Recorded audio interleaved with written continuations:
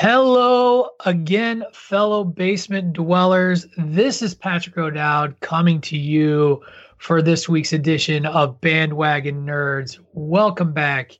We are recording here on Sunday, May 31st.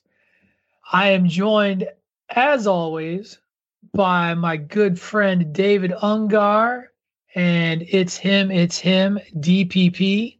Gentlemen, how are you doing today? Wonderful, huh? Yes. Wonderful.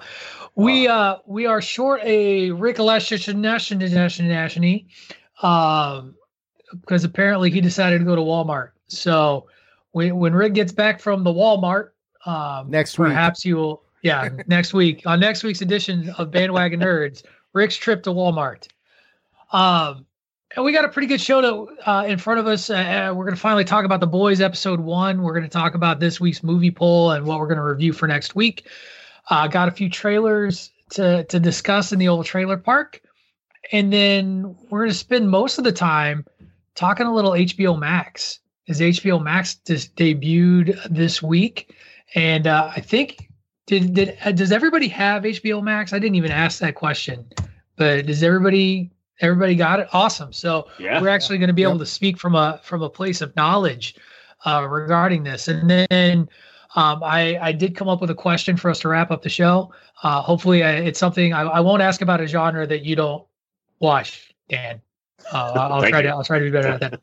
No shock factors. No manga for you, Dan. No manga for you. I know what that is. Oh dear.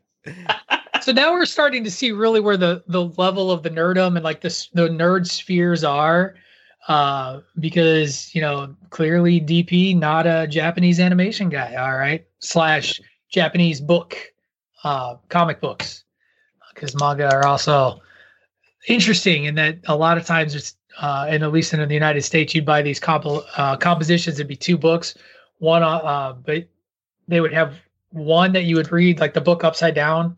Or backwards from like the end to the front, and then you would flip the book around and you would read it front to back. It'd be 2 different issues put that way, as opposed to the way we would do it in a trade paperback, where it would just be like issue 1, issue 2, and you would just read it like a book.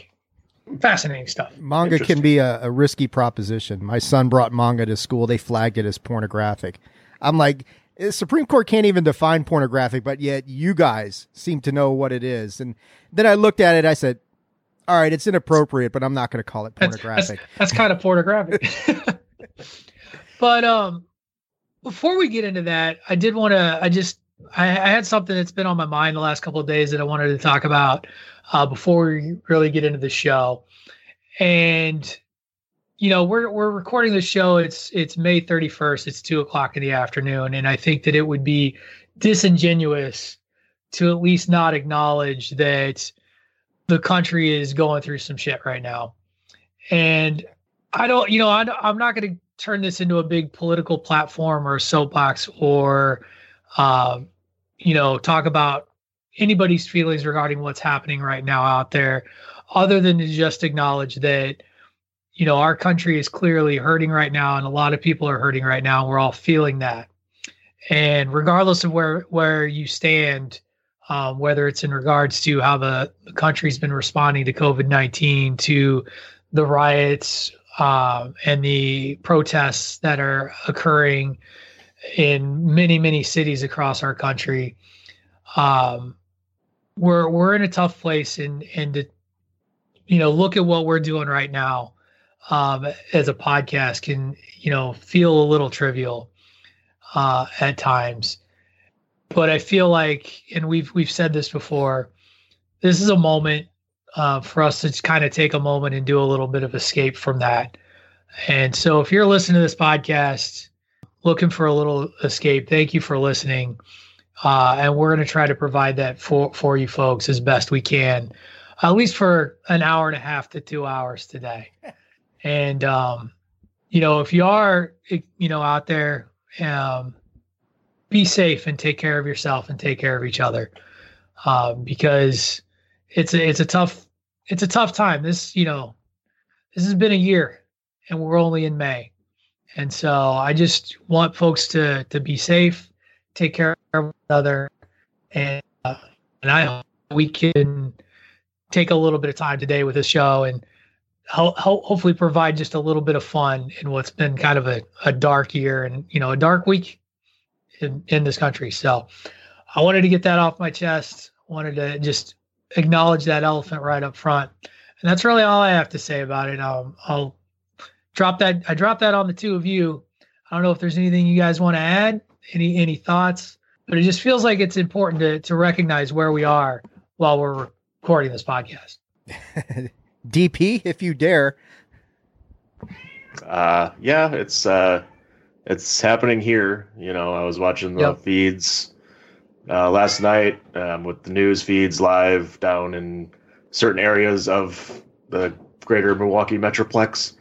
And, it's awful. The National, guards are called in, everything like that.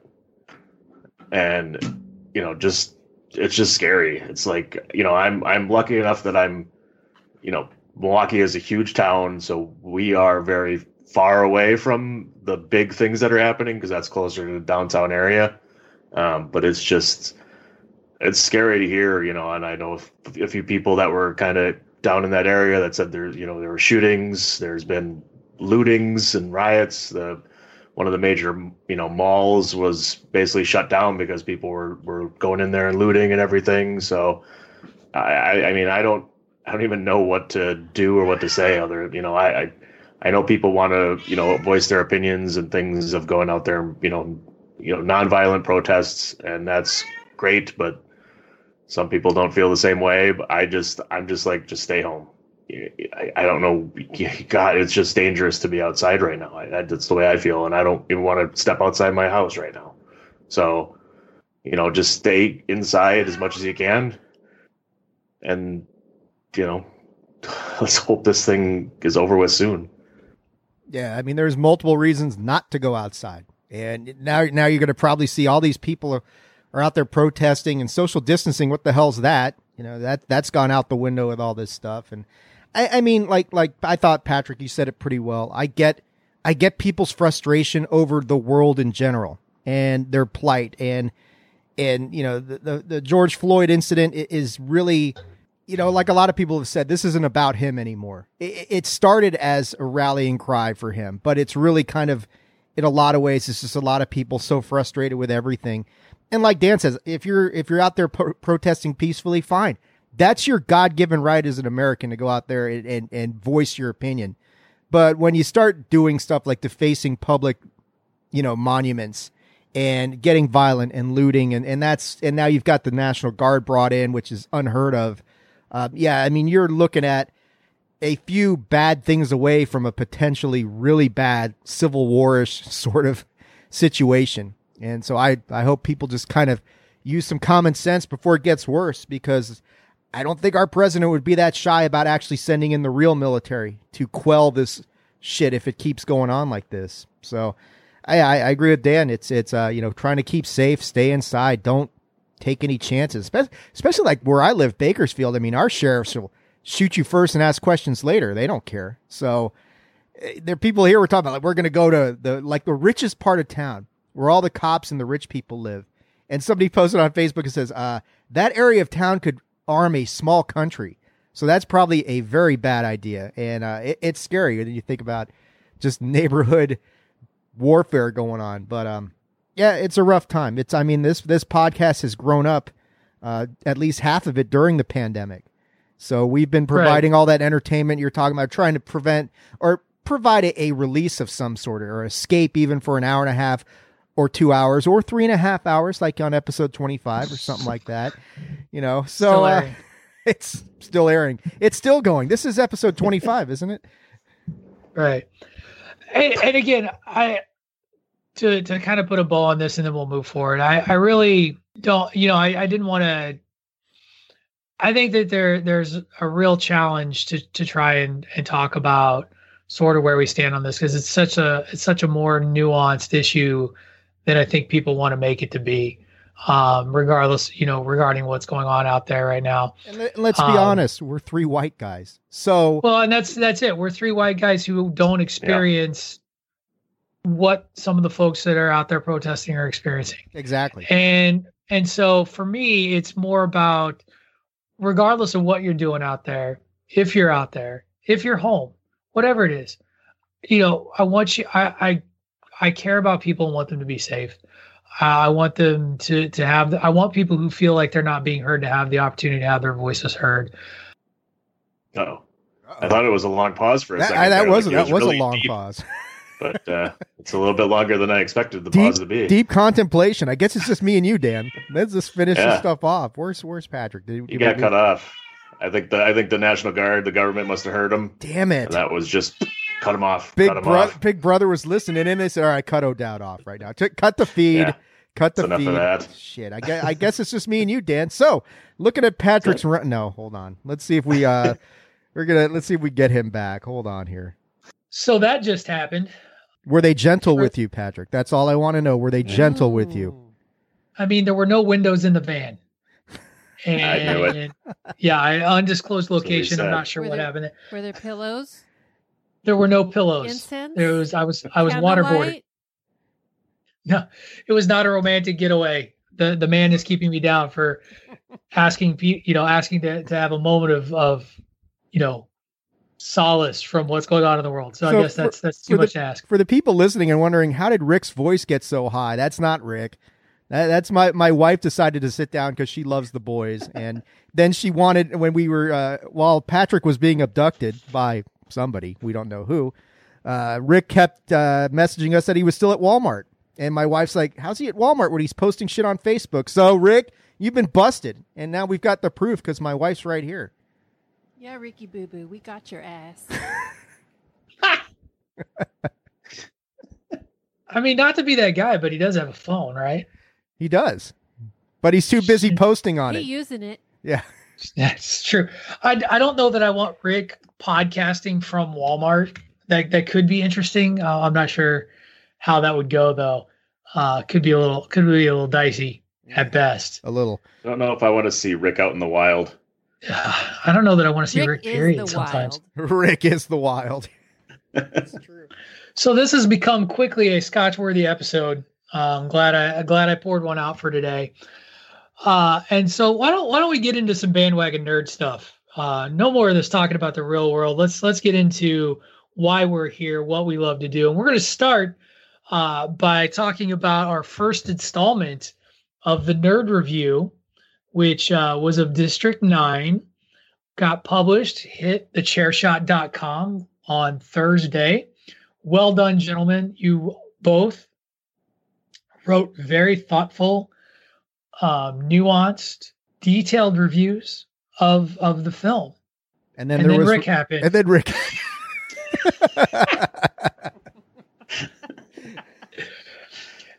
And call me crazy, but I don't think Rick saw the movie, guys. Did he? I was going to say, did he watch it? Did he? I think he was watching something different where there was said something about Pan Am. Yeah. Something about Hunger Games. I don't know. He was going to volunteer for something and they took him to Walmart instead. I don't know what happened with him. And he gets to keep his internet, by the way. I lose mine, but whatever. As many times as that boy has been in Facebook jail, you would think that they would just pull the plug on him in general. Yeah, well, can't keep a good Lashinashini down.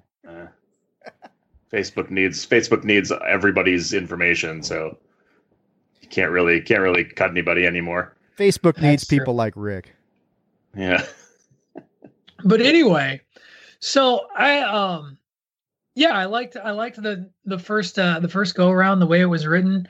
Looked like we were all pretty much on the same page in terms of whether or not we liked the movie, thought it was good. And so well done DP winning the poll. We put up this week's poll for our next round of movies. DP put up Short Circuit. Rick put up Sharknado 2. Dave, which one did you end up going with? Rise of Skywalker? No, Rise of Skywalker would have won. I put up Paul. Yeah. And I put up They Live, and I was really excited. I was hoping that a Roddy Piper vehicle would win. Unfortunately, congratulations to our two-time poll winner, DPP, as Short Circuit, the 80s classic Short Circuit starring the Goot, Steve Guttenberg, wins the poll. Yeah. And so that'll be what we have to force ourselves to watch and review, though I don't know that we're really forcing ourselves to do anything. This was a big time comedy in the 80s. I remember when it came out. It was a great one. I'm actually surprised we didn't come up in the 80s project anywhere, but I think it did. It's like an honorable mention or something. Maybe. But fun movie. I look forward to giving a review. But you'll notice on the rundown that I sent you guys that we did get a little bit of feedback. And so, yep. So I saw the microphone go up. No, I was just wondering if Rick has seen anything other than Sharknado movies. I'm starting to sense a theme here. He might not have, but the feedback that I got in terms of us kind of building this was a request to maybe go a little more mainstream with some of our movie options that we vote on, which I thought was really interesting, because then I was like, well, we just came up with a system that like the winner gets to pick the genre. And so, kind of looking at that and then looking at some of our past shows, I had an idea of a series of mainstream films that I think would appeal to folks who, maybe are looking for something that's a little newer and modern that everyone has seen, and also gives us fodder to disagree a lot. Because we've been talking about this guy and his movies the last couple of weeks, and we're going to talk about it again this week. What if we put up Zack Snyder films as the poll options? And we did, say, 300, Man of Steel, Batman versus Superman, and then Sucker Punch. Do we call? Well, but here's my question: where do we consider the Justice League a Joss Whedon movie, a hybrid, or I mean, I don't know that we can call it a Zack Snyder movie, but he was clearly involved in the making of that film. It's not a Zack Snyder movie. If it was a Zack Snyder movie, we wouldn't have Zack Snyder's Justice League coming. So that's fair. I think it's more Joss Whedon at this point. I don't even know. And Dave, I see your Sucker Punch, and I replace it with The Watchmen. Agreed. Fine. No problem. All four of those movies were major blockbusters in terms of money and people who went and saw it. I like this idea, but Patrick, your review of any of them is going to be it sucked. So that's not true. That's actually not true. If you listened to the show last week, you would know that my review of at least one of those would be positive. Watchmen. And it's the one that you think sucks. No, I like all four of them, actually. Oh, geez, what's wrong with you? In fact, I love the extended cut of Batman versus Superman. That actually made the movie make more sense. It made sense? Yes. I'm going to have to watch that. It's 35 extra seconds. 35 extra minutes. It actually makes it It filled a little bit of the gaps. Yeah, they did. It's helped. weird. You would think that it wouldn't work, but with that movie, it did fill in some gaps and made the movie make more sense. Really, really tied the room together. I'm telling you. With a red ribbon. Yeah. All right, so we'll put that up in the poll if that's okay with you, Dan, because you did win the poll. We're gonna do Short Circuit this week, and here's the thing: Steve Guttenberg is a national treasure, and we should talk about him. True. Yeah. It's more than just Cocoon and Police Academy, right? Oh boy! God, they went and got him again. Did they get Patrick again? We told you, it's coming through. As soon as he starts talking, oh, wait, maybe there's hope. What is happening today? Oh, there he is. He's back. We didn't have to pontificate too long. Patrick, what sin have you committed? I was waiting for the camera to come back on and you be gone and like the room in disarray. The blink, the lamp in the back kind of flickering. Yeah, and then Goldberg shows up, looks in the camera at me and Dan and goes, "You're next," and that's it. That's how the episode ends. I'll take ownership on that one. That one was totally me. So down in the lower left-hand corner of my computer screen, there was like this little box with just the Skype icon. Like it was like a white box with just like the Skype icon. And I'm like, what is this thing? Get rid of it. So I click X and it was like close. And I was like, yes. So I closed Skype. That's what I did that time. Okay. That one is all my ineptitude. I am not a nerd when it comes to handling the old Skype apparently today. Keep your fingers off. I am. Today it's a tough Sunday. All right. Well, I like having those 4 up there if we want to do that this week and reconvene our original plan, or if, but try and keep it a little more mainstream for the week after. And I do like the idea we can, even with the debate of Justice League, if we hold off on that anyway to when they release the Zack Snyder cut and kind of compare both, and we can talk about that when that actually gets released. There won't be any comparison, but okay. I mean, there's going to be ample fodder here. The nice thing about looking at this, and that's the other thing, is maybe looking at this as we do like sort of a series. Like we could go through the whole filmography. Maybe not the whole filmography, because I don't even, what did Zack Snyder do first? Like what made Zack Snyder famous? I don't even know. Like 300, yeah. 300 was the blockbuster, but was that like his first film? Like, I don't think that was his first movie. I don't know. Sounds like a job for Google. Keep talking, Patrick. I'm on. Oh wait, I'm on my wife's here. You can help out. Look up what was Zack Snyder's first movie. She's our intern today. Right. But anyway, because he's got producer credits on all kinds of crap too. But yeah, looking at him as a director would be very, very interesting. Anyway, so yeah, well, looking at maybe not always. I think that it's for this. I think it's more about trying to find a balance of some of those mainstream movies that we all already know. I still love doing the cult classics and want to do the cult classics because creatively, I think that's a lot of fun. And I think that some of it is. I was thinking about this. Just even looking at some mainstream stuff that maybe we've said is terrible, that came out like, I don't know, 10, 20 years ago, and being like, was it really terrible?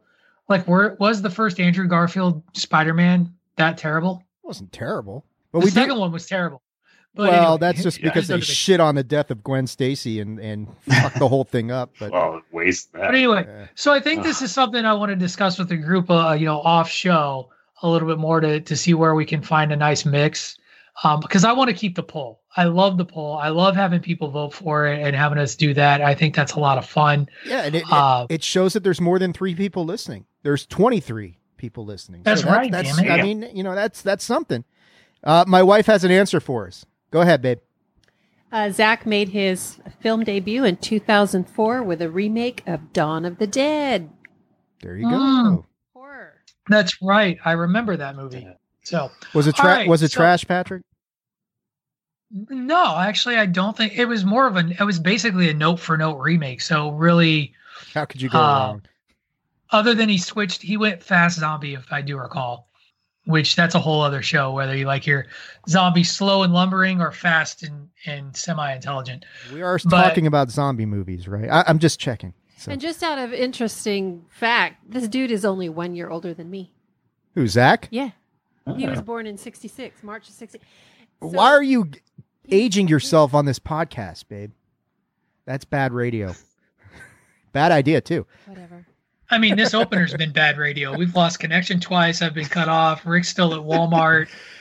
Chaos. We are all sorts of clunky today here on Bandwagon Nerds. Knowing Rick, he's probably being sacrificed in the liquid detergent aisle by now, so who knows? We're down to 22 listeners after this. So anyway, we're gonna go. Well, you know what? Let's talk about The Boys. I think let's talk about episode 1 of The Boys. I'm so happy that Rick's not here to talk about this after he was all like, I want to watch episode 2 and talk about episode 2 too. And I'm like, no, that's not how this show works. You don't get it. You don't get it. Every episode gets its due. We see Rick's priorities. Walmart over The Boys, This must be his form of protest. Yeah, whatever. He can keep protesting. He doesn't. Yeah. I wanted to watch episode 2 of The Boys. I'm going to Walmart. I got to go to Walmart so I'm not tempted to watch episode 2. All right, Rick.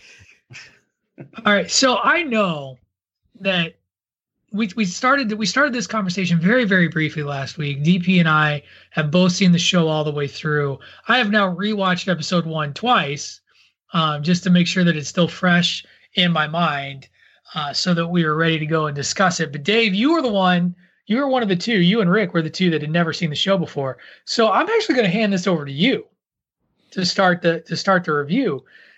What are your thoughts on episode 1 of The Boys? Oh man, I loved episode 1. I mean, it's a fascinating concept. I think we told Rick we were trying to sell him on it. idea of privatizing superheroes, but it's really, it's not so much privatizing as just that they've got their own agenda. And as to exactly who's pulling the strings and what they're really doing. I mean, yeah, there is some of this, we're doing work for the highest bidder, but you know, there's something else going on. There's something bigger going on. Even the people who you think are more in line with like superhero mystique that you're used to, like who is it? Homelander. You think, okay, well, he's the Superman character. And then at the end of episode 1, you realize, no, he's not. And you realize as you're going along that none of these guys, I mean, maybe don't know enough about the girls yet. They haven't touched on that in episode 1, but the, whoever's this Aquaman ripoff dude, the deep. Thank you. What that a guy, douche. yeah, what a douchebag. That guy's a perv and a half. And what's the girl? Starlight. Man, they touch on, and they're not afraid to push that button.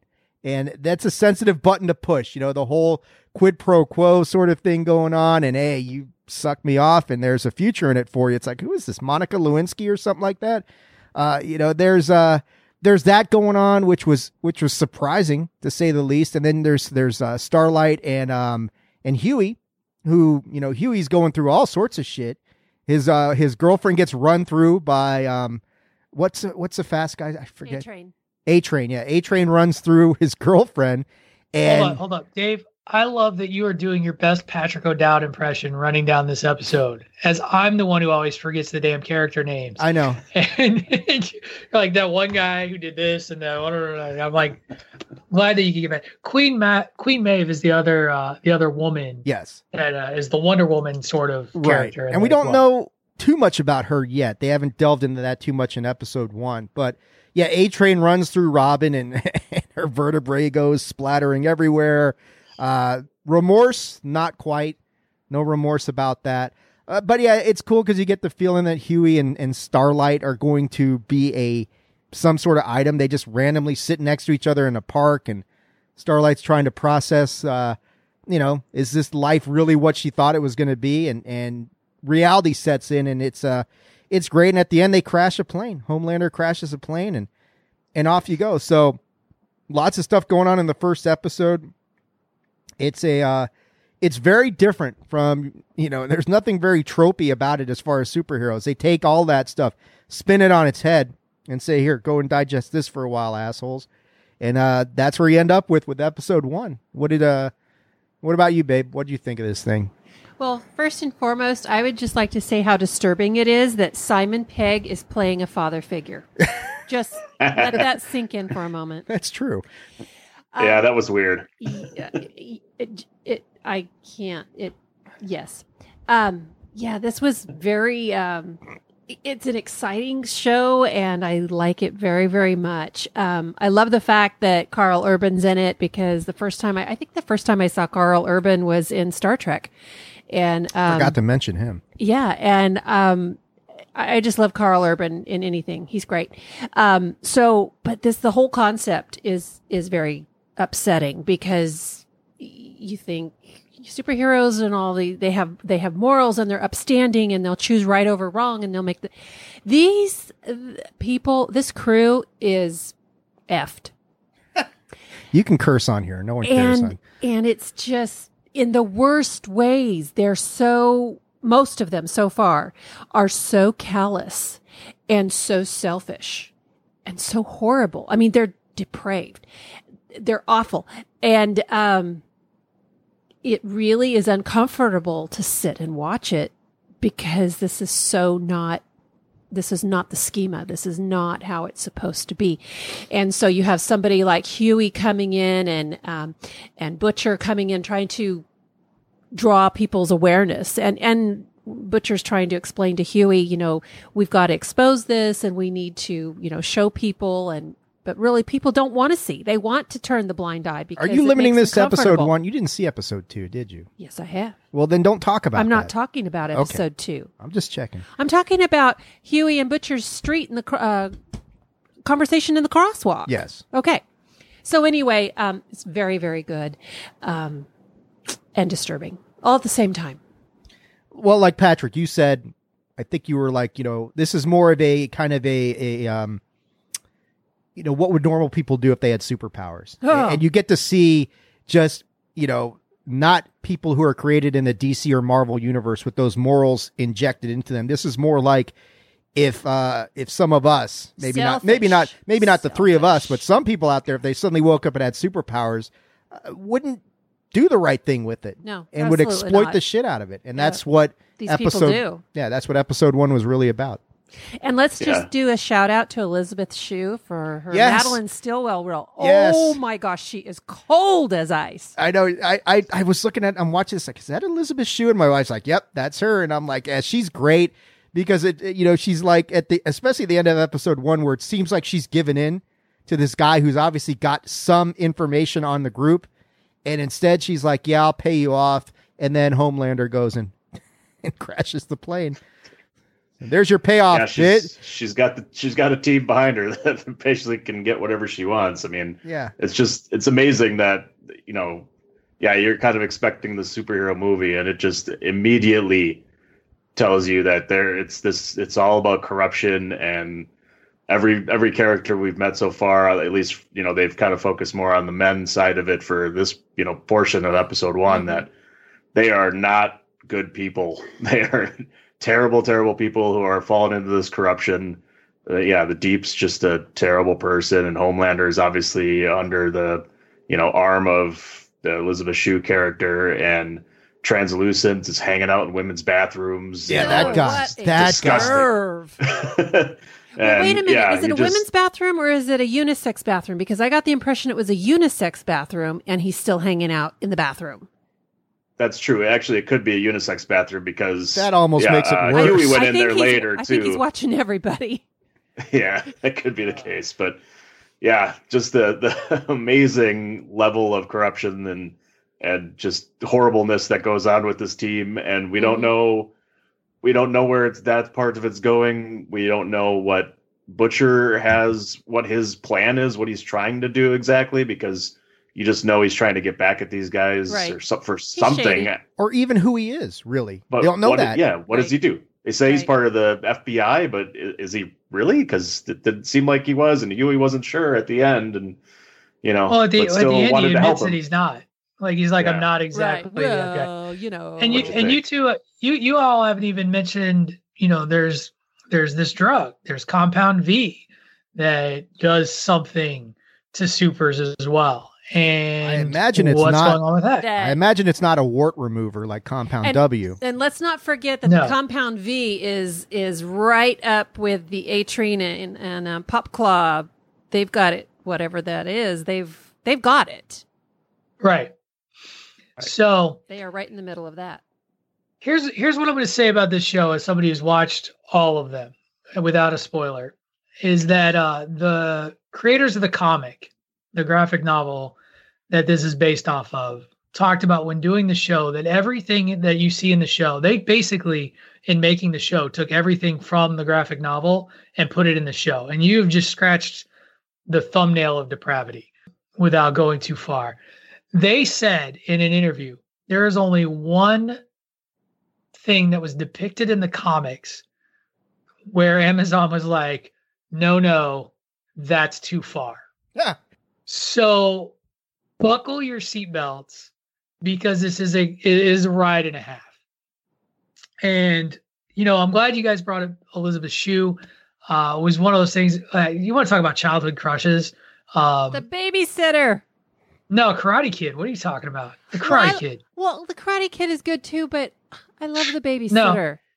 No, that's fine. Adventures in Babysitting. I'm sorry. No, I got you.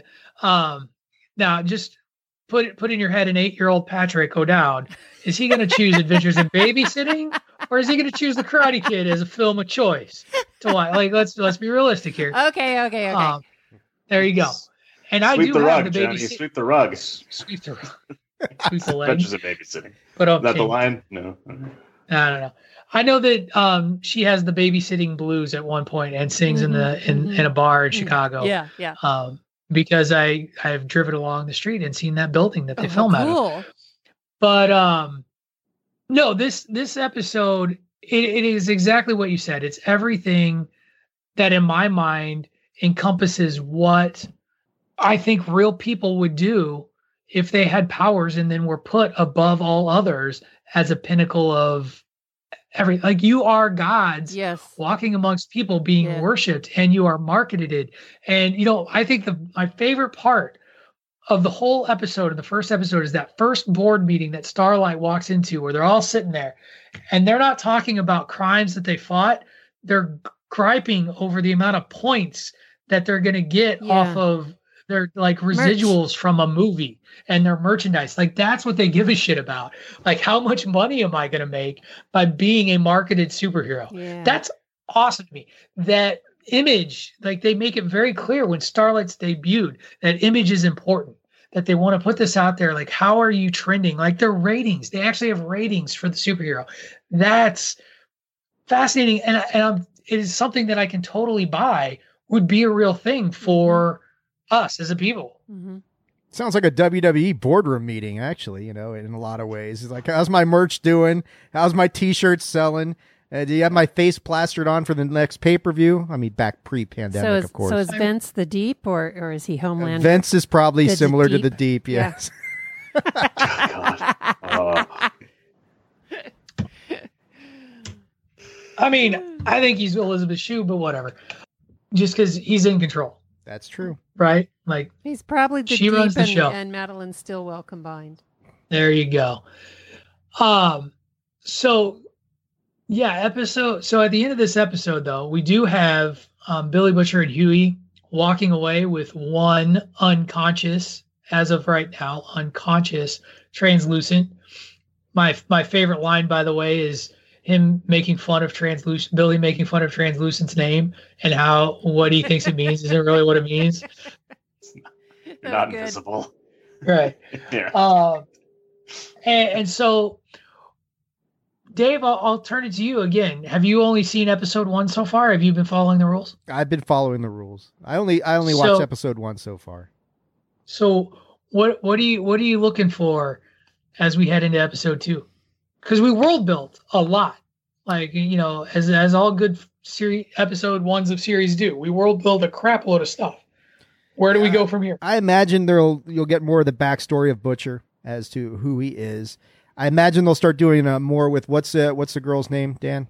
Starlight. Not Starlight. Starlight. The other one, the Wonder Woman is. Wonder Woman. Queen Maeve.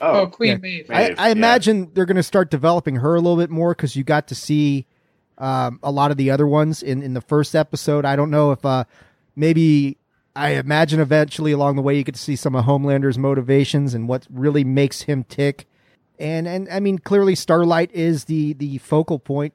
Starlight and Huey are the focal points of this thing. So if they follow the typical trend from some of the other series we've watched, it'll, like you say, Patrick, it'll just be more world building.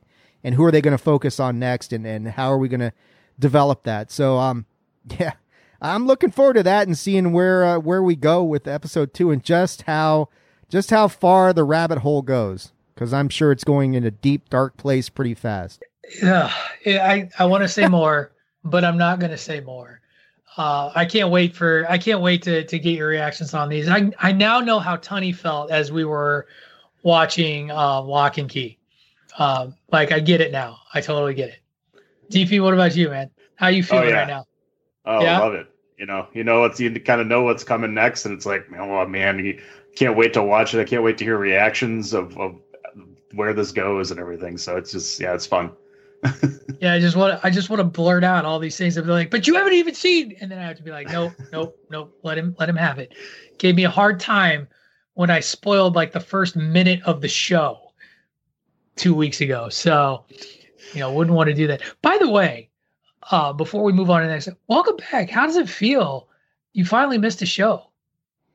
Like, that was crazy. Yeah. I mean, I know why, and it wasn't a good thing, but you had quite the streak.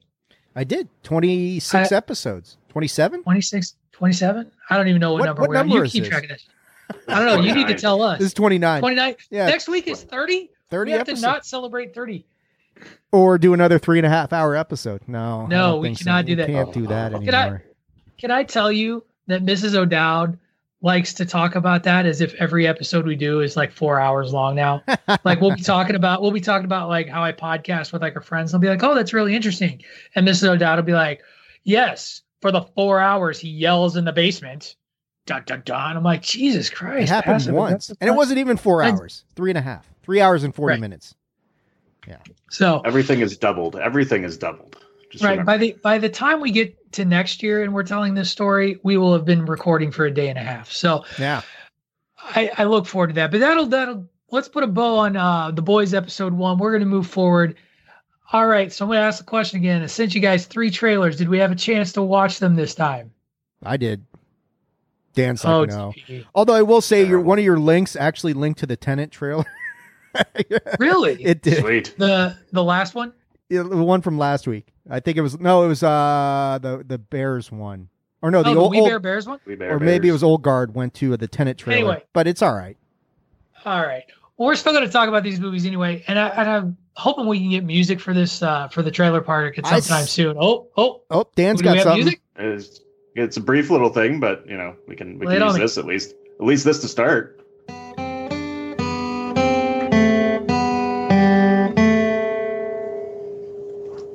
I love it. That is good. I sent you a suggestion, Patrick. Yeah, I ignored it. Okay. All right. I honest to God didn't see it. I didn't read it or whatever. But anyway, so even though the link was busted, Dave, I know you saw the Old Guard trailer from the first time that I shared it. And so what we're going to do, I think this will be fun. We're going to sell DP on movies, on trailer links. So since he didn't watch any of them. So I'll start with this. The basic premise of the Old Guard DP is that Charlize Theron plays what I assume is some sort of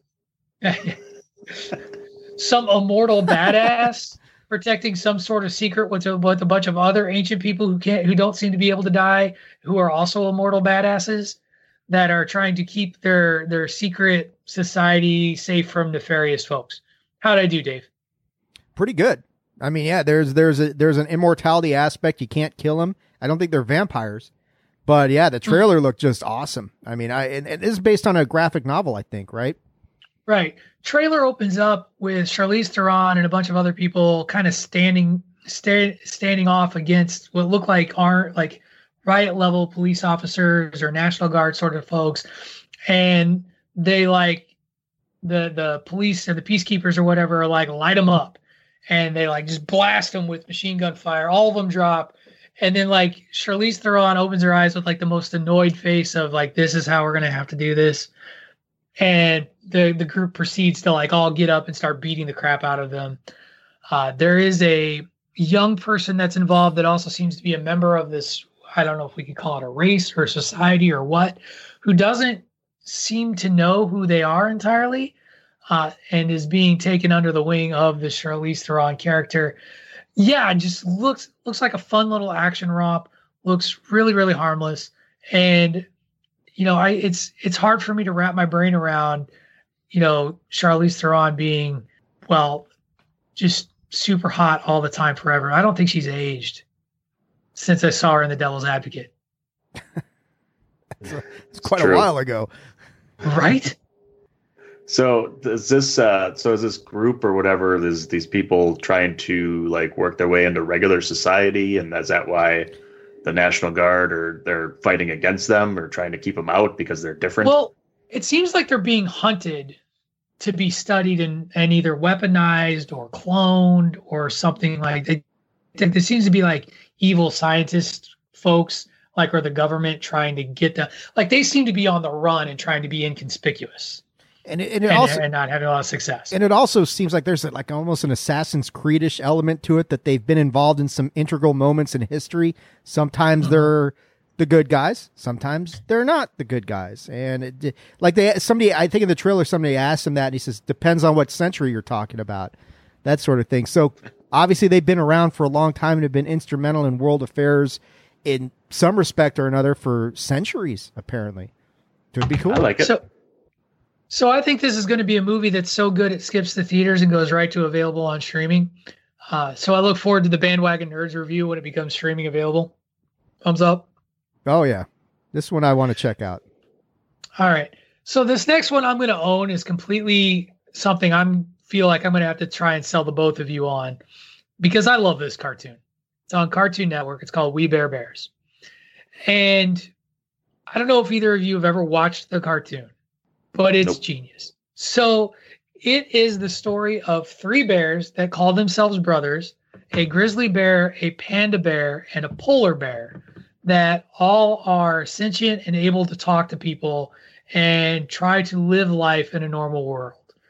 And what sold me on this show and this cartoon is the fact that the polar bear is voiced by Dimitri Martin. Now, do you know who Dimitri Martin is? He's a comedian. Yep. Very, very dry character.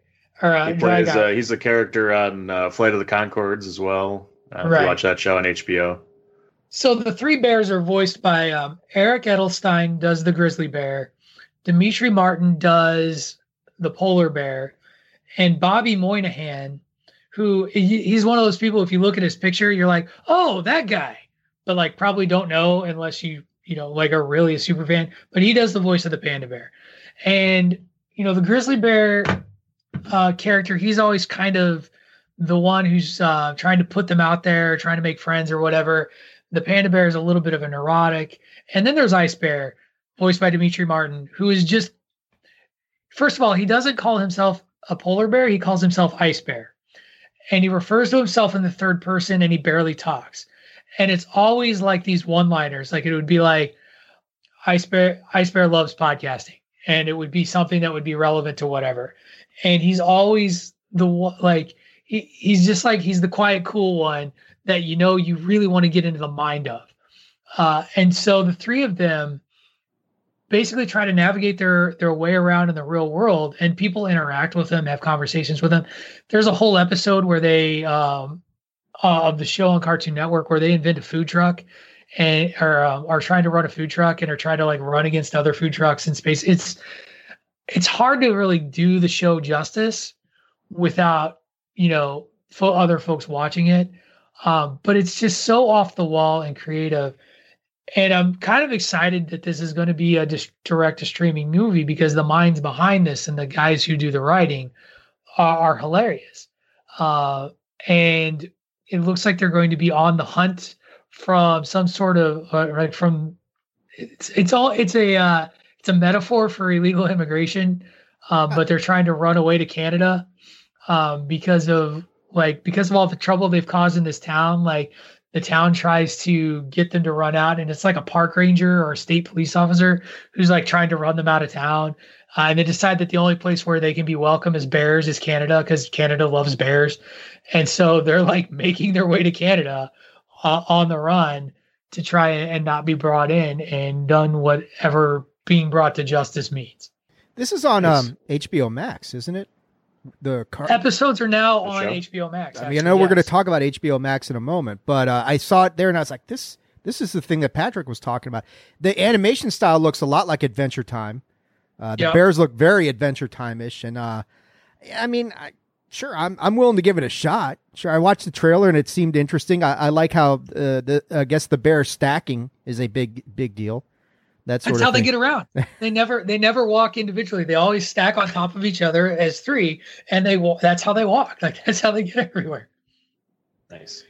This is the thing I love about Cartoon Network, like original programming. By the way, just how off the wall all their shows are. Like, can you name one normal, quote unquote, like sensical cartoon? No. I mean, if you ever spend any time watching Adventure Time, that's batshit crazy. The regular show's nuts. The Adventures of Gumball is way the fuck out there as well. I don't understand why my child loves that show. Like when I watch it, I'm like, I get this. Why does he get it? Like, why does he find it so funny? But he does. He loves the Adventures of Gumball. This all started because of Teen Titans Go, by the way. Like that's what got us hooked on Cartoon Network. Oh yeah, I love cartoons, big fan. So I definitely would give this one a shot. And yeah, Rick and Morty is another one I've watched. It just completely off the wall. Swim. And love Bob's Burgers is just my favorite right now. If you're not watching that, and I know they're coming out with a movie too. Main characters voiced by H. John Benjamin. If you love Archer as well, those are good. I have a confession. I've never seen an episode of Archer. Me either. Oh, you have company, Patrick. We can't be friends anymore. I gotta go. Wait, we were friends? Shit, I gotta get that back. Honestly, it's one of those shows that I've been interested in catching. I just never caught it. Like, you know how like there's shows like everybody talks about and like 4 seasons in, like Breaking Bad for me. That's like, why the hell haven't I watched it? I've seen like a couple episodes. Good Place. Yeah. For me, it was The Good Place. Like everybody talked about The Good Place, and I was like, what are you talking? Parks and Rec too. Like I didn't start watching Parks and Rec until like season 4, or 4 or 5, like right towards the end when she was like when they were like running for Congress and stuff. And so Netflix caught me up, but it took a long time. The same thing with The Good Place. Like, thank God for Netflix caught me up on The Good Place right away. I came around. I will find Archer. Is that FX? Is Archer it's FX? Yeah. It's so on that's Hulu easily if you have find. Hulu or wherever. It's fantastic. All right, noted. All right, so this last trailer that I put out there, I also am going to, this one was purely selfish. And by the way, you two, if you ever want to get selfish and put a movie trailer out there that you want us to see, which I think you put out Tenet, Dave. I think you were the one who was like, let's do Tenet. Yeah. So credit where credit's due. Which I know Dan's excited about. I did listen to that part in post-production last week. He was very enthusiastic. It worked out. Yeah, it worked out nice. Got to watch a trailer on the break and come back. That was awesome. So I haven't made you guys talk about this yet, but at some point we're going to do a show where we talk about Bruce Lee and Bruce Lee films. Yes. What was that? What was that in the background? Yes. She likes Bruce Lee. I wasn't sure if that was a yes or a yuck. And if it was a yuck, we were going to have words. I love Bruce Lee. So ESPN is doing a 30 for 30 documentary on Bruce Lee and the life of Bruce Lee. And as someone who has, it's not hard to watch every movie that Bruce Lee was in because he was only in like 5. But his legacy and his influence on action films and specifically martial arts films is still being felt today. Like there's a show, I'm going to forget the name of it, that is based on his notes for a show that he wanted to do that takes place in San Francisco. That was about the plight of the Chinese in against the Irish during and maybe it's not San Francisco, but it's like in California in the era of building the railroads and Bruce Lee and the formation of like the Chinese mafia against Irish mobs. Like it's really great, fun action stuff. Like, and it's really much an action vehicle. I'll have to find the title. It's an awesome show. Love it. And mostly for the action set pieces. But the life of Bruce Lee, if you have not done the research or read any biographies on this man, take the time to watch it or read it. And take the time to watch this documentary because this man's life is one of the most fascinating and complicated lives I've read out of anybody that's ever come out of Hollywood.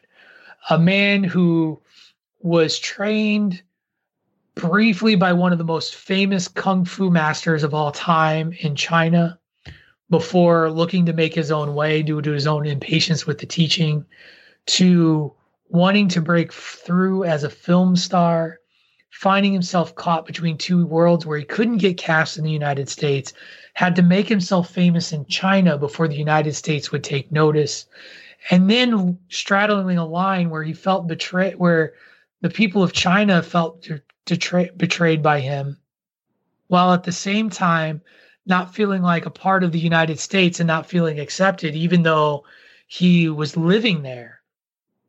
And he was just such a complicated person, and the tragic way, he died in such a the story of his last 48 hours is crazy to go through and read how he died and the cover up that was attempted to be done to protect the fact that he had a mistress and where that role went, and people arguing over whether he was really died, and then the number of knockoff movies that ripped off his name because of the influence and the money that it would bring in.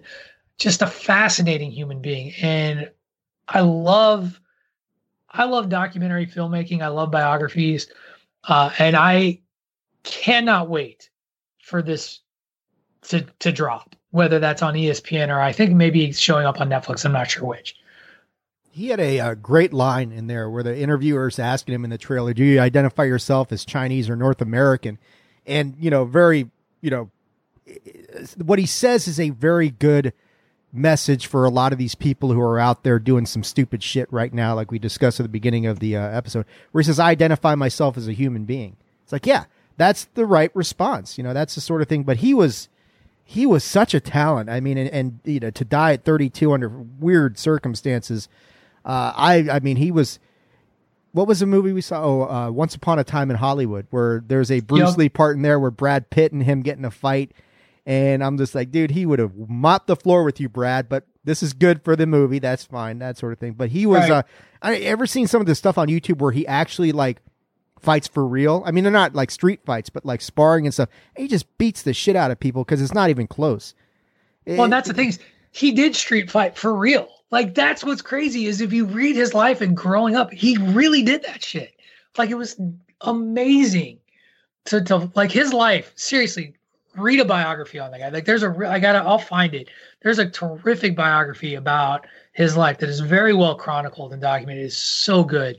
One of the things I really like, Patrick, you've seen Kentucky Fried Movie, right?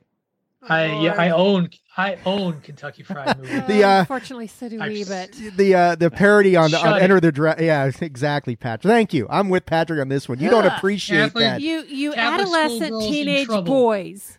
No, the parody. If you don't, here's the thing: is if you don't have the Kentucky Fried Movie, you don't get Airplane.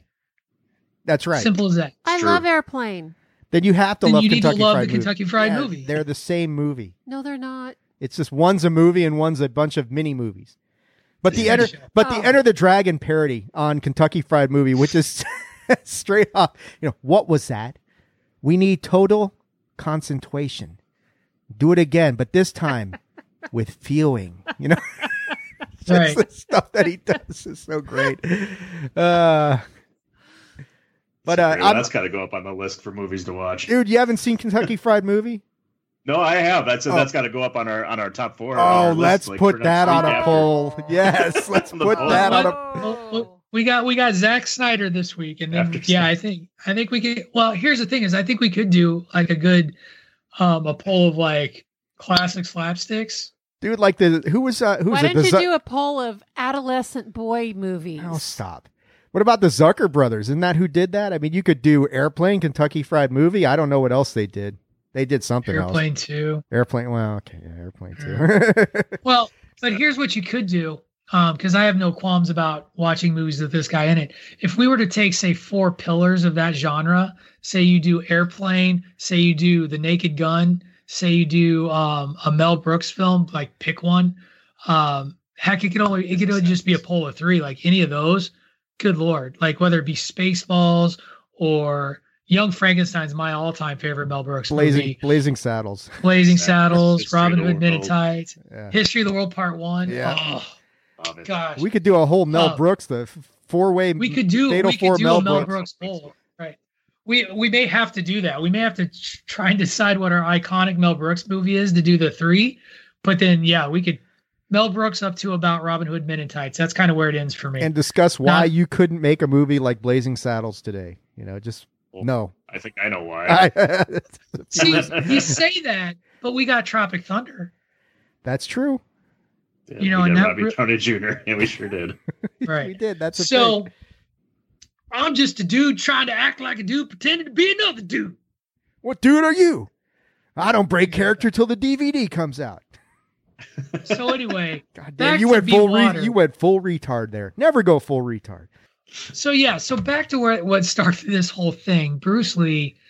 Someday we're going to do a deep dive on, at the very least, Enter the Dragon, but because the influence that he has even today, and one of my favorite uses of the Netflix subscription that I have right now for streaming is the amount of, whether it's Jackie Chan, whether it's like the Ong Bak movies.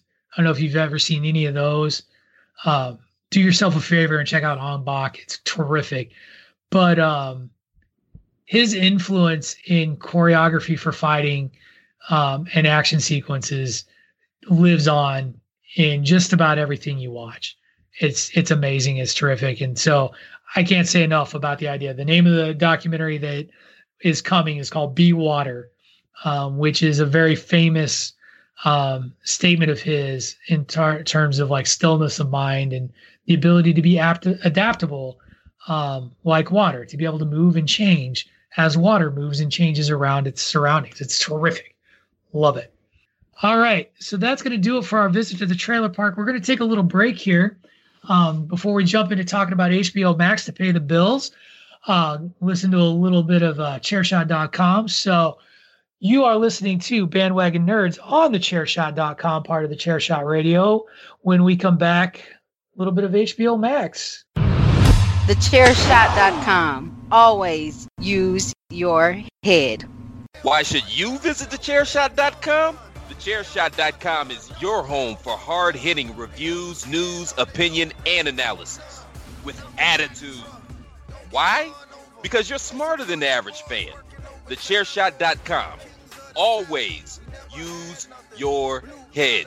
This is your boy Kenny Killer telling you to make sure you check out thechairshot.com, bringing you breaking news, interviews, podcasts galore, everything pro wrestling. Make sure you check it out, thechairshot.com. All right. Welcome back, fellow basement dwellers. Thank you for listening to our commercials. Get over to chairshot.com. Check out all our other awesome podcasts that are laying on there. We're going to talk about a few of them when we do our exit. But let's get into the big topic of this week's show. And I'm just so excited that a streaming service drops and I'm able to ask around the room and be like, hey, did everybody get this on launch? And everybody got this on launch, and that's HBO Max. And so let's hear it for that. Kudos to you guys. Raising my glass to all of you. DP, where's the applause? Our sound man. Oh, you need some applause? We need some applause, man, or some tambourines. There you go.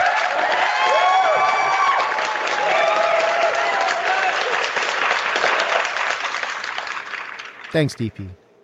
So I'm going to hand it around. I'm going to hand it around to you guys for your initial thoughts. The only thing I'm going to say right now is, even though it's a work in progress, I'm already really excited that I was able to add this service to the streaming services that I have in my hands. I really like it.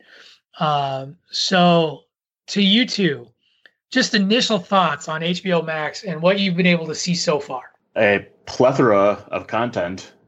Just scrolling through all of it, just trying to find things, movies that I originally, rented before are now, there that I can watch, which is pretty awesome. I saw that I know we talked about it, that the new Looney Tunes stuff is going to be there. I saw that, and that immediately went on my list to start watching because I love the Looney Tunes.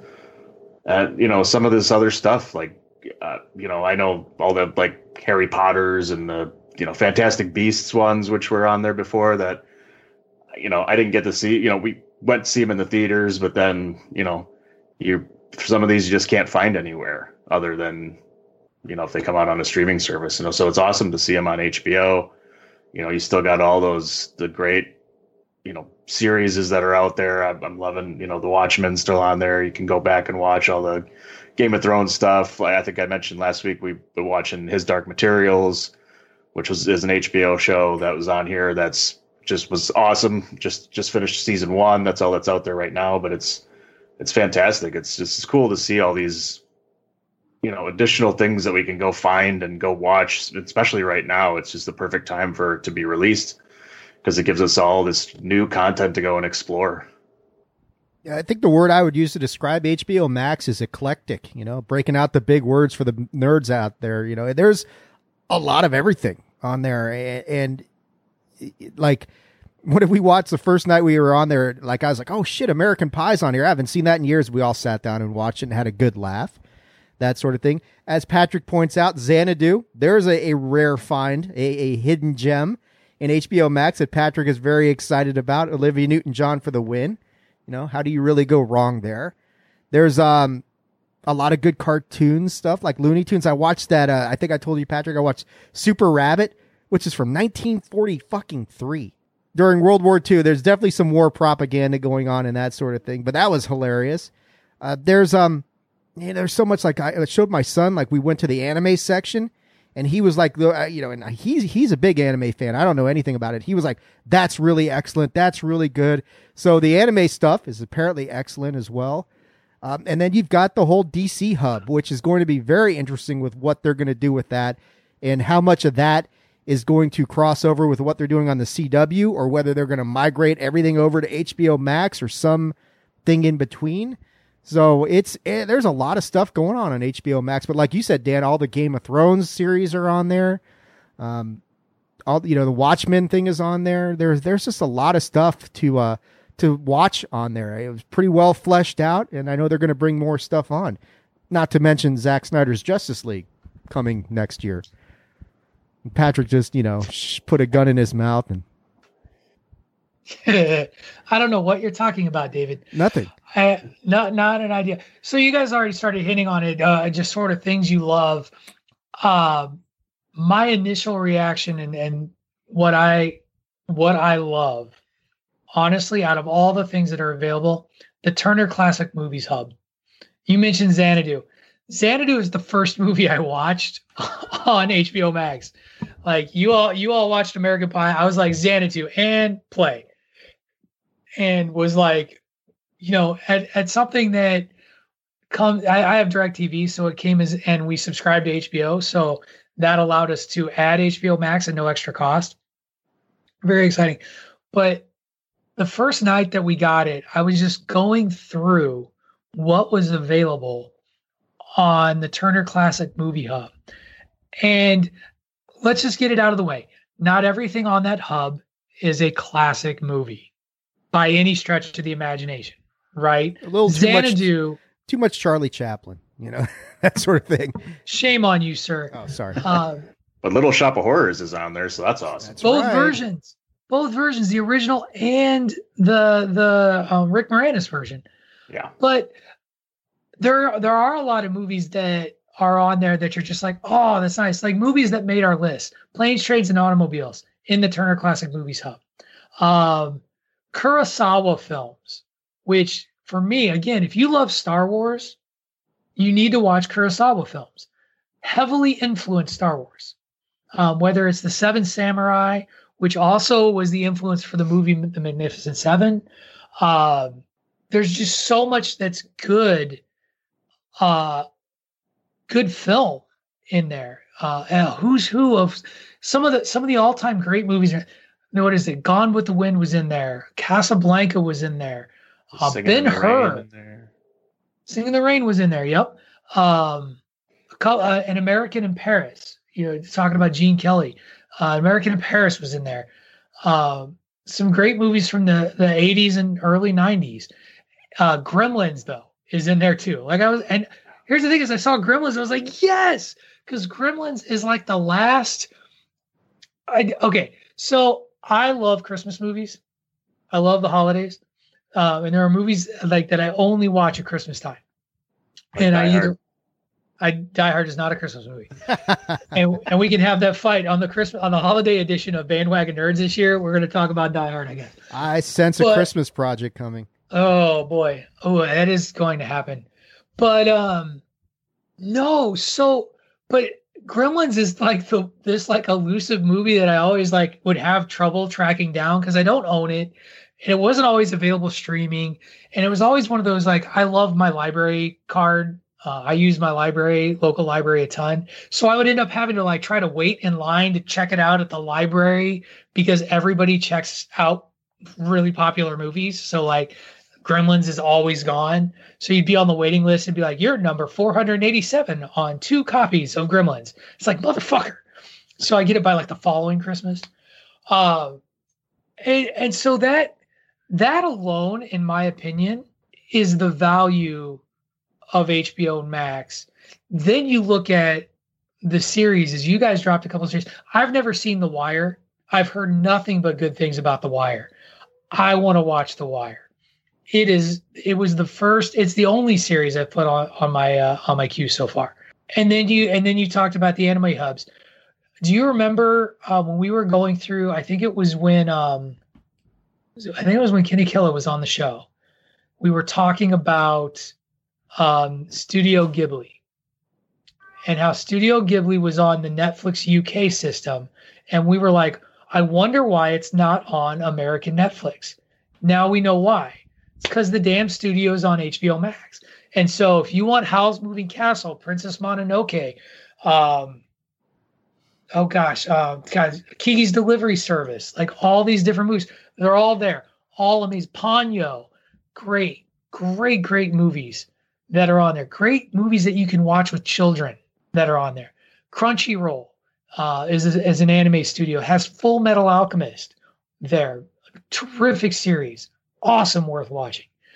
The Looney Tunes Hub, like you mentioned. Cartoon Network and Adult Swim, both on there as channels. It's just great. And then you get the movies that are currently airing on HBO. And those movies cycle out. Like there's already, like when you open it up, there's like a header that's like watch it before it's gone. And they have movies that are going to be leaving the service for whatever reason so that you can catch those before they go away. That's awesome. So for me, very, very positive. Very, very positive about this system so far.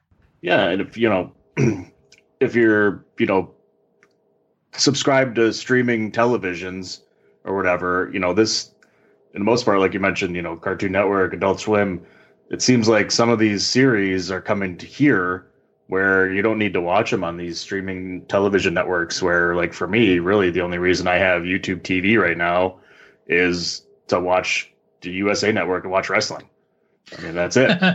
Otherwise, I'm just watching reruns of crap. It's like, why do I bother having this? I can go on, I can get HBO Max. Well, I mean, I have it, but like you can go on and get HBO Max and see all these great shows, and now starting to see other television shows that aren't just, stuff HBO owned or whatever, and get something like this and be satisfied. You can throw on, like I said, you throw on The Wire, just throw on whatever Adult Swim show or cartoon or whatever that you want to watch and just kind of plug through a series. And why watch reruns when you can watch something like this and see something new? Or if you do want to watch a rerun, it's here and it's there for you whenever you want to watch it. It's just, it's a great option. And like you said, there's just a ridiculous amount of content and movies that are there, and it can take the place of something like that. Come on, Dan. We know you're watching Cobra Kai on YouTube TV. Well, I mean, that is a good series, though. Circumstance, it happened to cut. I mean, I had the PlayStation View, but of course they canceled because, it was too good. So we got rid of it. So I had to go with YouTube TV. It's just, yeah, in the happenstance, it works out nice to watch Cobra Kai because that was fun. It's a good show. Yeah. Womp womp. Okay. So as great as this is, I do think there are some flaws. And so again, I'm going to turn it over to you guys first before I probably get on a soapbox that's going to be a little too tall.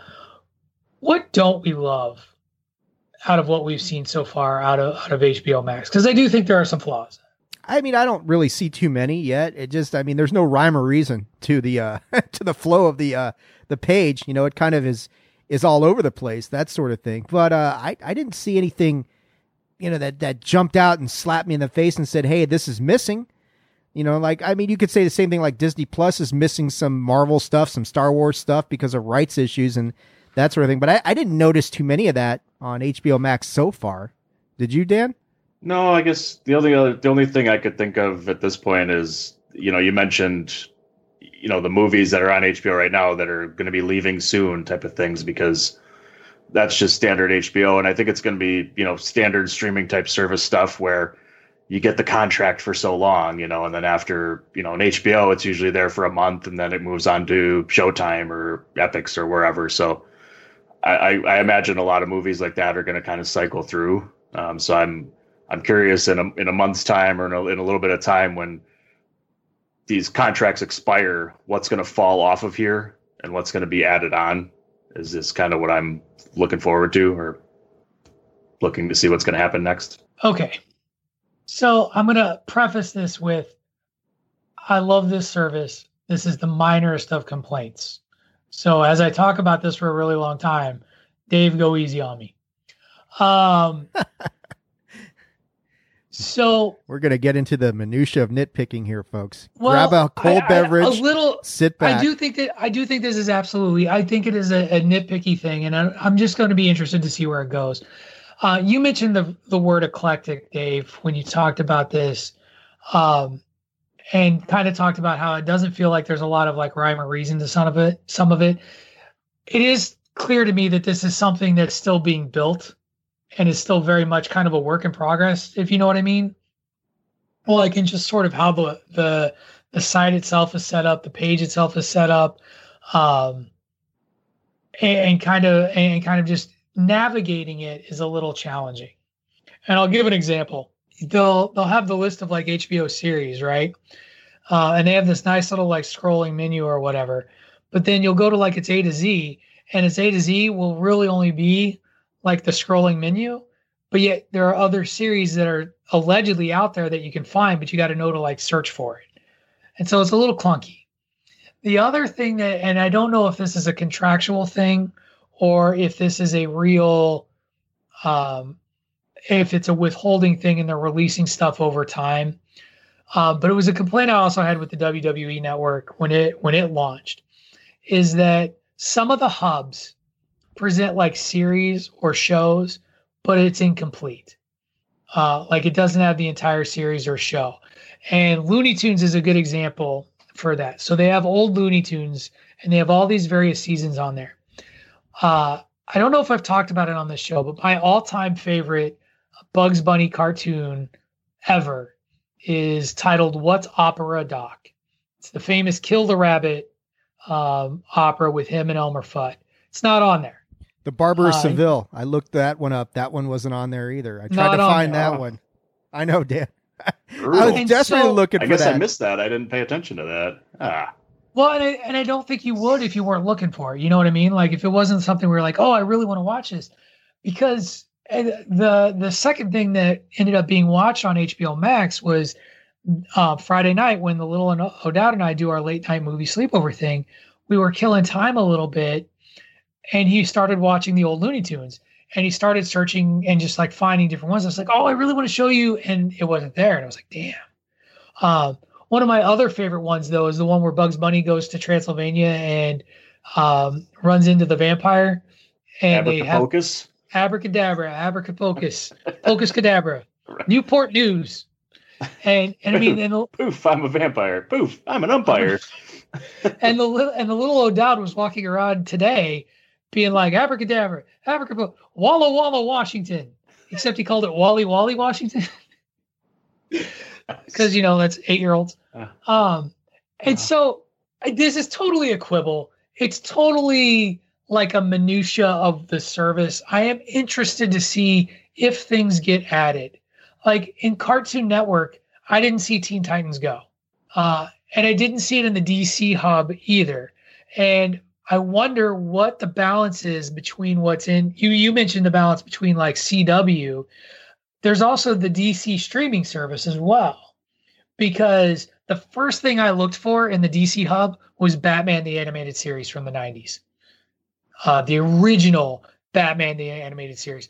Because that was dope. Like I loved that cartoon when it came out on Fox a bajillion years ago after the second Batman movie, Batman Returns. It kicked off a legacy of Batman animation, and that was what was really interesting because there's like some DC animations on there, but not all. There is like a whole Batman hub, like the original Batmans, like the Tim Burton Batmans and the Jerry Bruckheimer or whoever. No, it's not Jerry Bruckheimer. It's Joel Schuster? Not Joel. Joel Schumacher. Joel Schumacher, who did the nipple Batmans. Those are on, yeah. Like those are on there, but the Nolan Batmans I don't think I saw. And so you bailing, babe? Thanks for filling in for Rick. He's still stuck at Walmart, isn't he? She's like, I'm out of here. But it's like who knows what they're actually going to get and what they can have. And there is somewhat of a feeling of incompletion to the service. And I think it's a little tough to be on it 4 days after it launched, but at the same time, like you're like, oh, a DC hub, and it feels incomplete. Oh, a Cartoon Network hub, it's kind of there.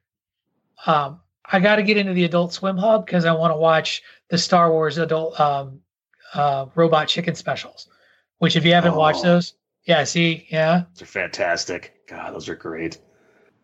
Oh my God, he's crying, you guys. He's crying. Wait, hold on. Dan, wipe that tear away from yourself. Smells of I don't know. burnt leathery bacon. Right. Oh, he's gonna start crying about Padamame or whatever. That fucking light bright Right. machine you got on your chest there. Oh my God.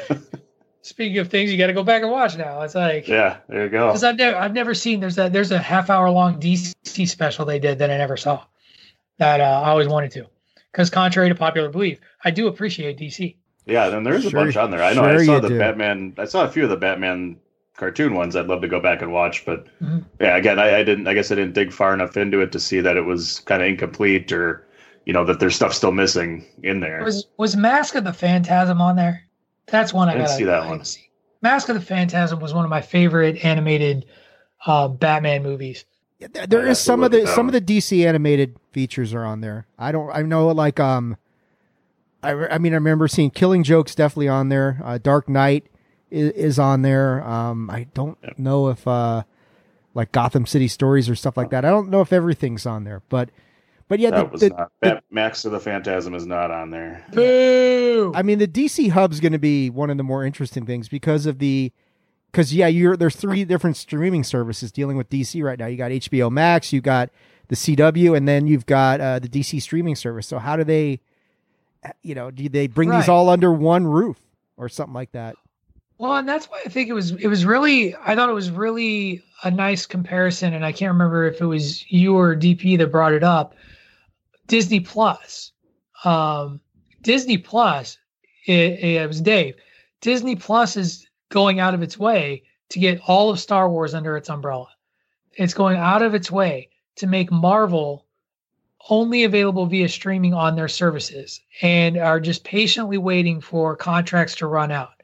They're waiting on Infinity War, Ant-Man and the Wasp, and I think that might be it, other than the Spider-Mans, Far From Home and Homecoming. And I don't know that any streaming service has those two. Yeah, I'm not sure. I think Netflix has Homecoming, but I haven't seen Far From Home anywhere. And they also have Into the Spider-Verse. That one I know they have too. So Disney Plus, I think, did a better job at launch. I also think they had more leverage at launch. Like, I think that's the other thing that I found interesting about HBO Max that I don't love is it really does feel like they were like, what properties can we get our hands on? I'm looking at you, NBC, with Friends and the Fresh Prince of Bel-Air. Like, those are the two. Like, that's what they got. And one thing Disney Plus really had going for it was they had The Mandalorian ready to launch. And HBO Max doesn't have an original series as an anchor at launch. As an anchor, they do have an original series that's available there. It's some Anna Kendrick vehicle, though. Yeah. It's not one that's going to speak to the 3 of us. No. Maybe the Mrs. Ungar. I'm not sure. Maybe.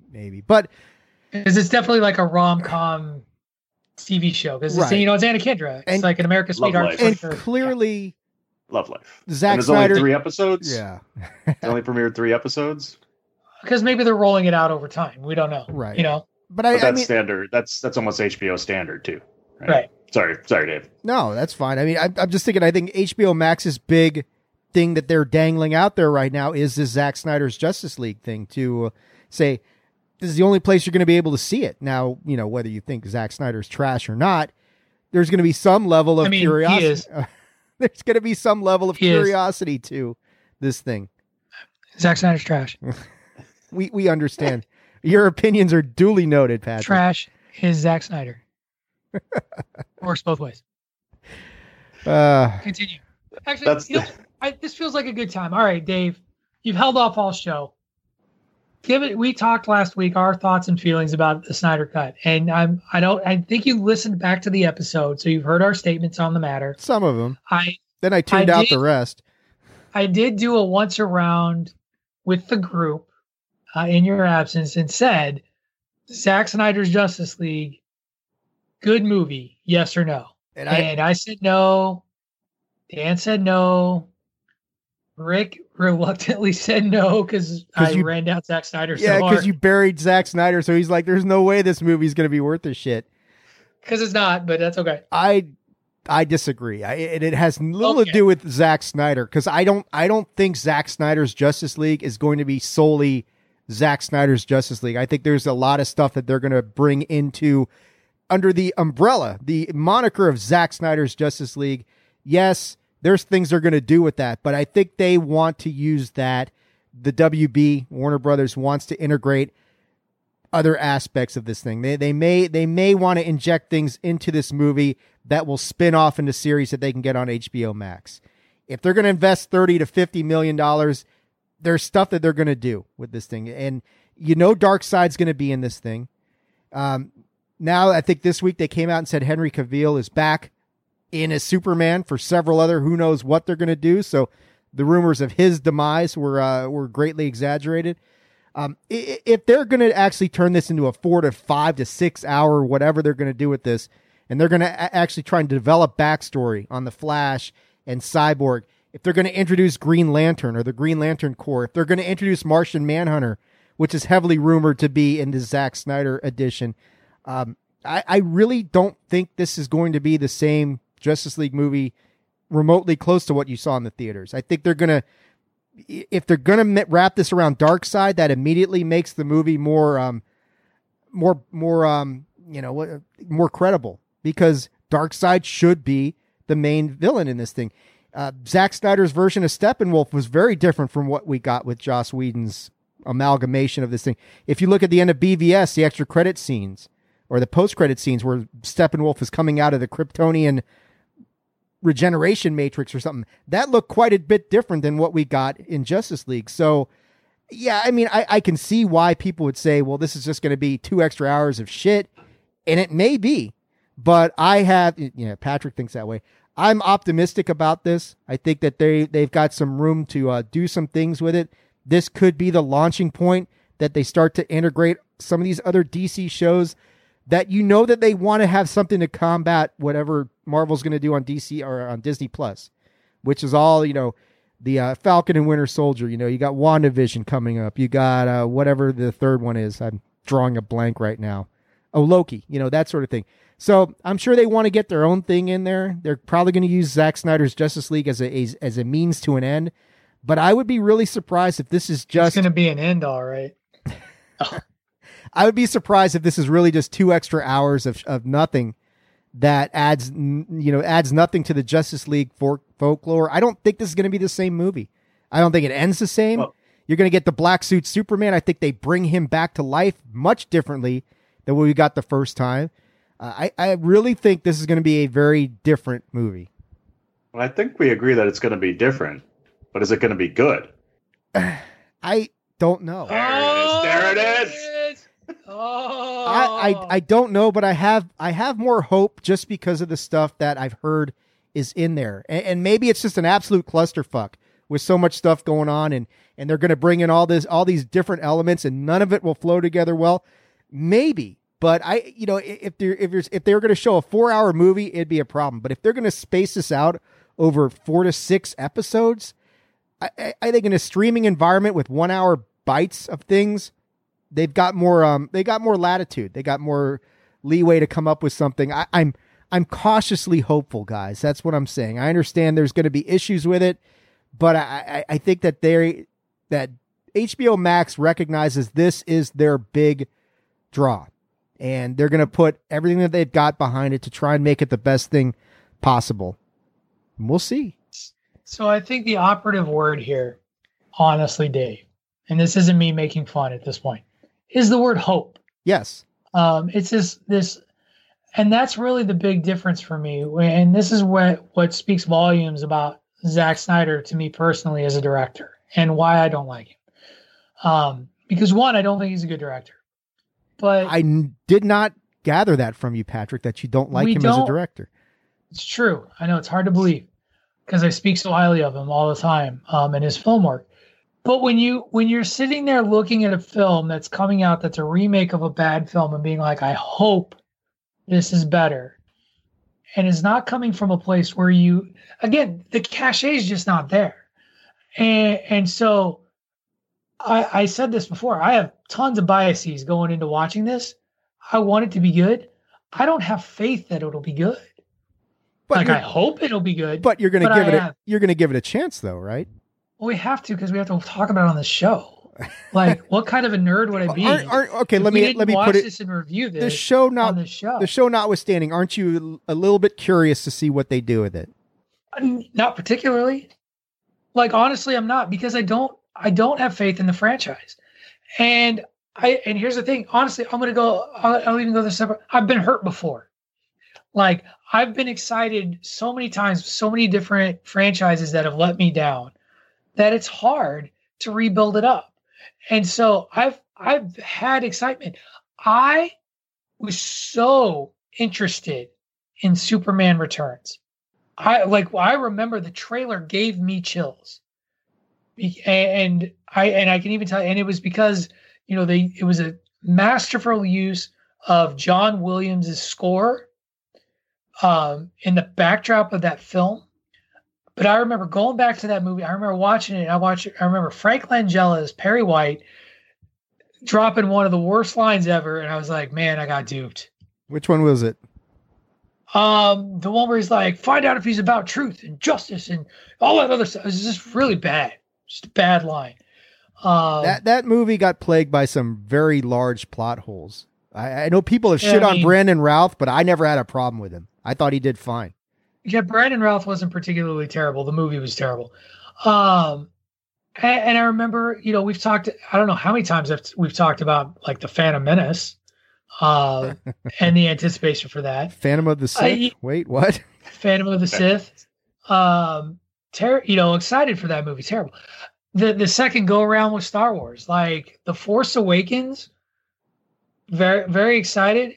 And then just walked out of a movie that I thought was terrible. And I know you disagree with me on that movie not being good or being good. It's fine.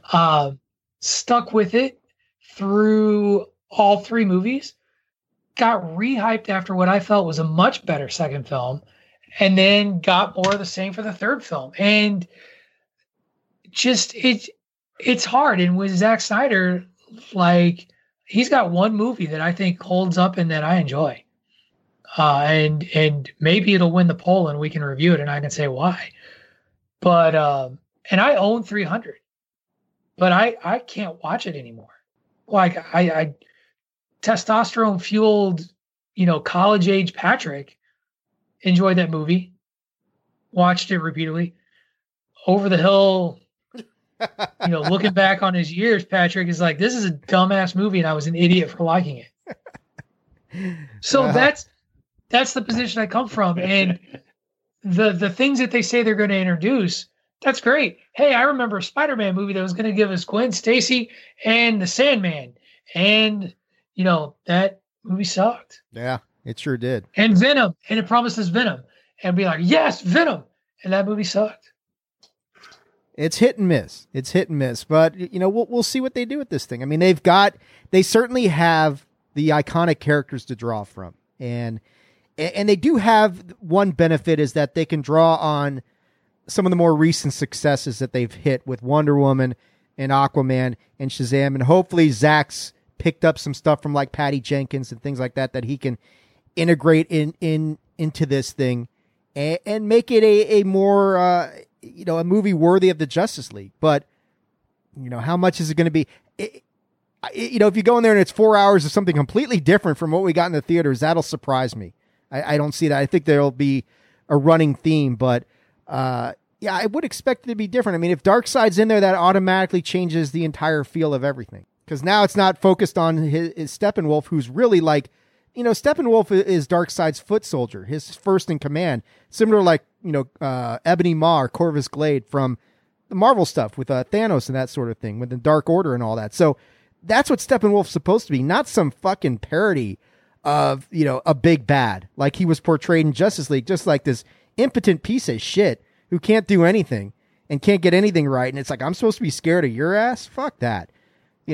Give me Darkseid, who should be every bit as bad as Thanos, more evil in some ways, you could argue. And now you've got a movie that should feel different. Whether they pull that off is a big if, but There's a better opportunity for it, I would say. Dan, what do you think? Maybe that was part of the plan, is to, mention he's like the Thanos character. They had this trilogy of movies as well that they were kind of building to that climax, that they were going to get there eventually. But, after everything that happened with that, maybe it just, obviously ideas changed. And if this brings that arc back into it, because I agree, I think we're going to get, 2 hours of it will probably be, a combination of what we saw, on each side, the original one that came out. It's going to be bits and pieces. And then there's going to be another, I think, 2 hours or whatever it ends up being of this new arc. And I think if it, I'm optimistic just like everybody. I want it to be good. And if they bring that kind of back into it as this arc of this is where I was trying to go with this story, maybe we'll see. And I'm curious whether they're going to introduce, whether they're going to get Zachary Levi to bring Shazam in there, or some of these other characters that we've seen. Give me more Deathstroke. I mean, we got Deathstroke at the end of the post credit in Justice League, and that would had me as mixed as I was on Justice League. I mean, the introduction to Deathstroke, I was like, okay, this could be cool. So maybe we'll get more of him involved. Yeah, mixed. It would be a good way to describe.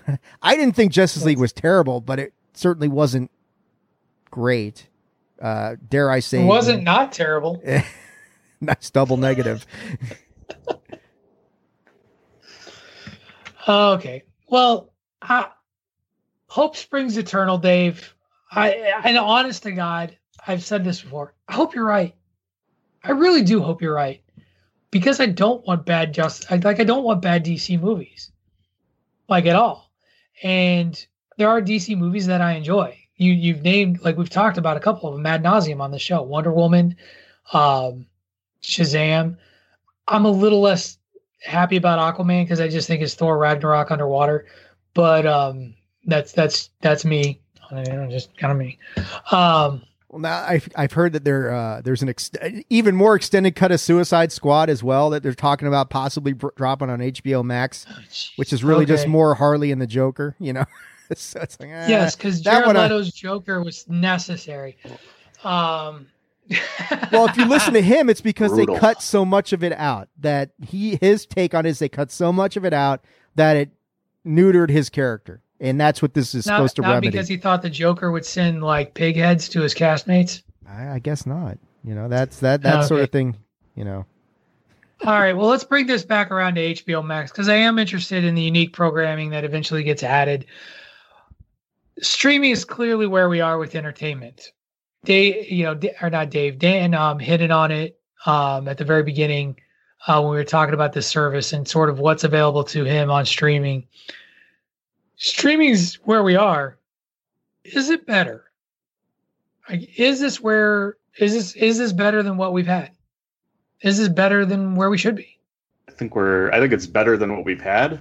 I think it's, especially with the ability for movies to watch movies and things like that. That's at a very great spot. We're getting really, some of the kind of good things that happened out of the pandemic is the straight to release, ones, because I like doing that as much as I like going to the theater. I have a wonderful 110-inch screen here that I can watch on and make my own good popcorn, and it's cheaper. I'm down for that. But I feel in the streaming services that are out there, if you talked originally, people cut the cord to save money. You're not saving money anymore. Nope. You're buying all these services. You're back to that same price. It's not. That's where it's killing you. That was the idea at the beginning.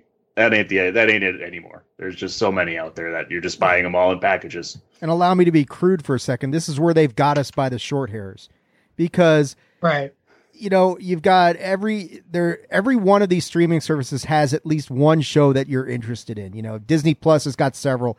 HBO Max has got some.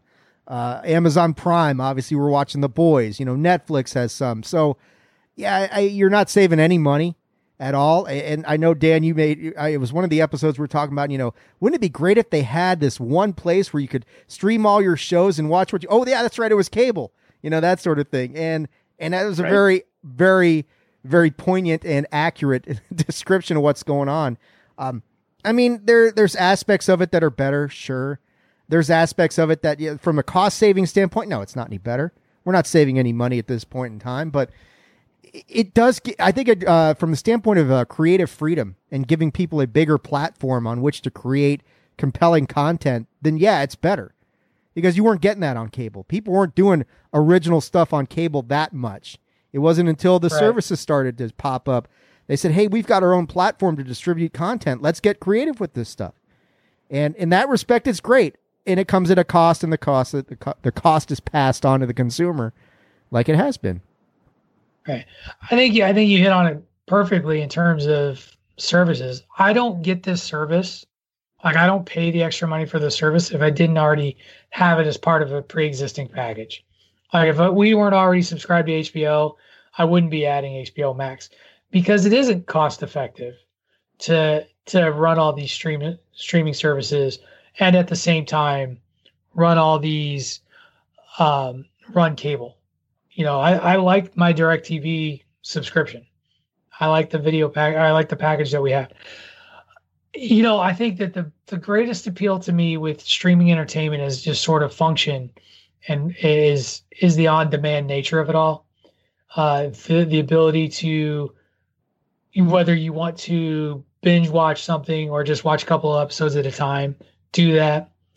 I think it's a matter of time before ads become a big part of these programs. It's already a part of Amazon Prime, and certain, like I was going through the other day, and there are certain things that are available on Prime Video that you can just watch straight through, and then other things that tell you will watch them straight through, but there may be a commercial or an ad pop up in the middle of it.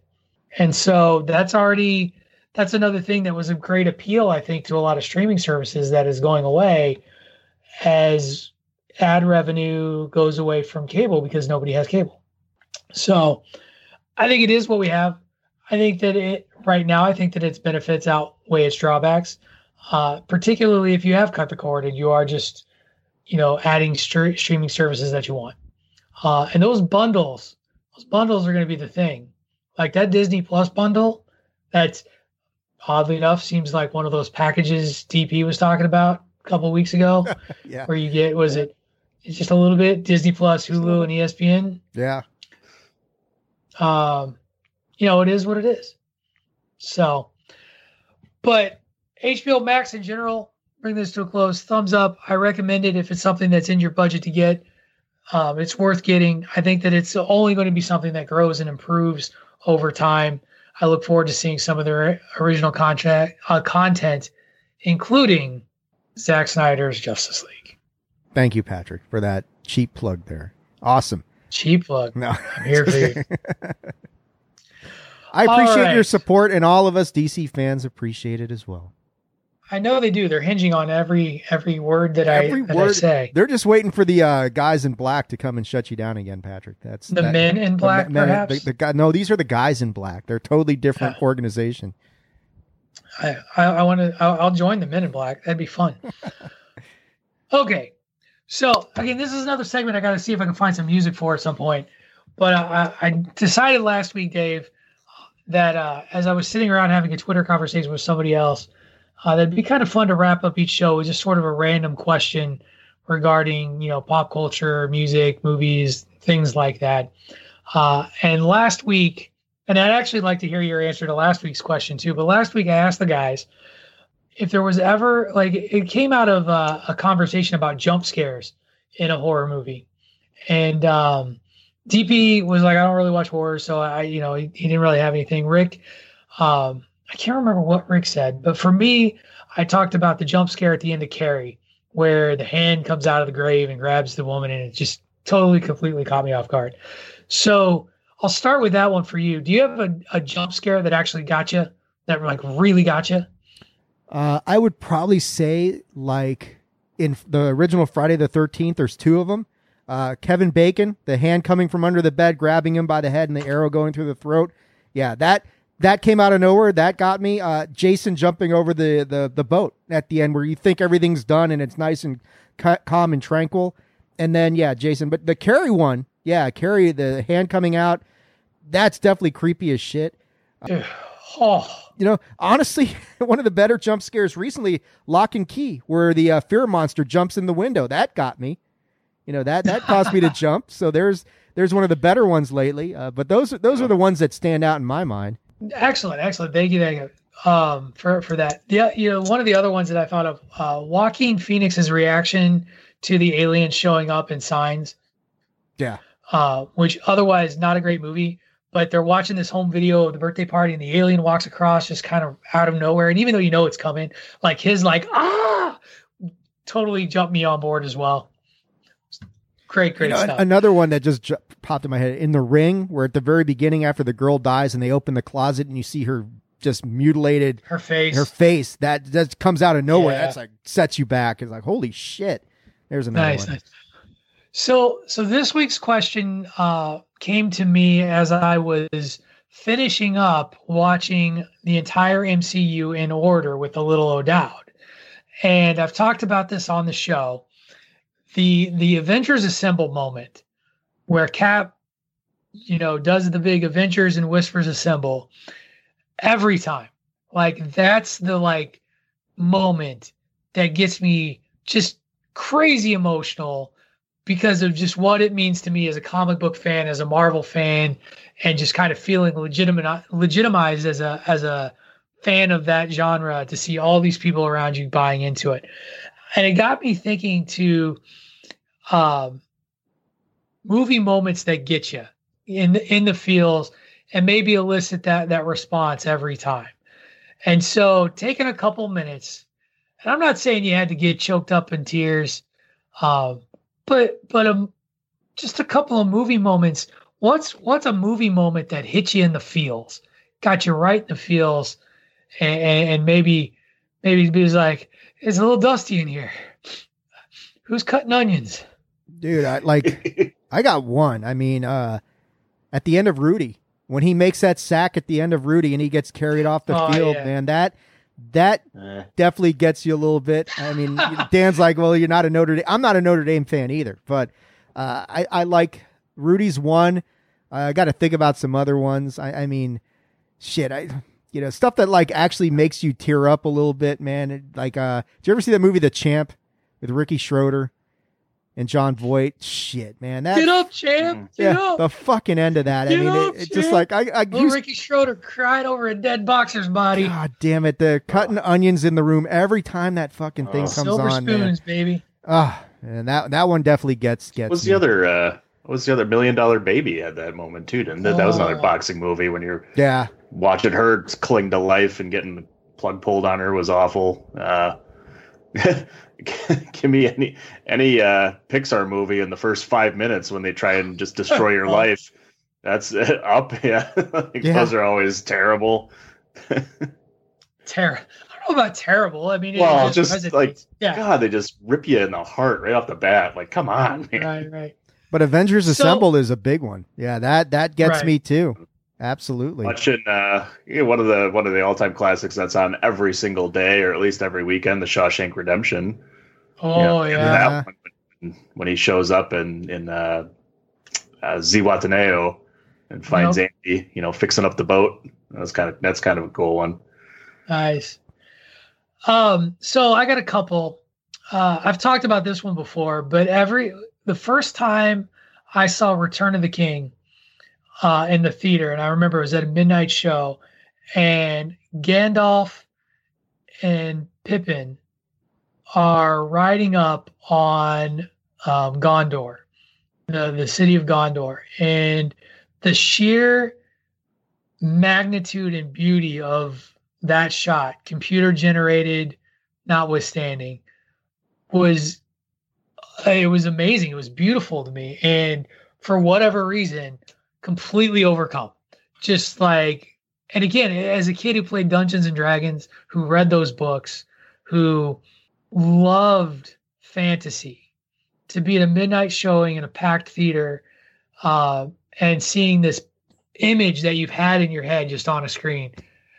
Oh gosh, every time. There's one that just popped in my head when you were saying that, man. Fucking Harry Potter and the Deathly Hallows Part 2, where he goes into the forest to meet Voldemort. And Voldemort's like, the boy who lived come to die. and then he just closes Right. his eyes, and you just feel the life just leave you as it kind of leaves him, because you're like, fuck. You know he's not going to die, but it's just such an emotional moment. Spoiler!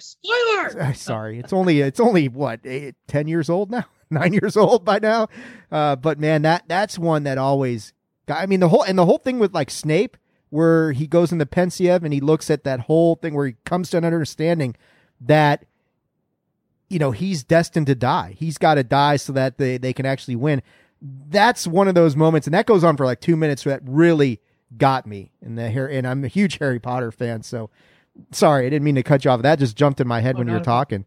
And then there's something about a good sports movie that gets me every time. And there's two that it's so schmaltzy, and I know it's schmaltzy, but the end of Field of Dreams, Yes. when he's like, "Dad, you want to have a catch?" I'm like, "Ah, I love my dad too."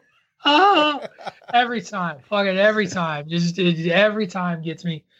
And then the end of The Natural, when he hits that home run and the fucking sparks rain down. Yep. It's just, oh gosh, I regretted that I ever read the book, because damn it, that'll kill it.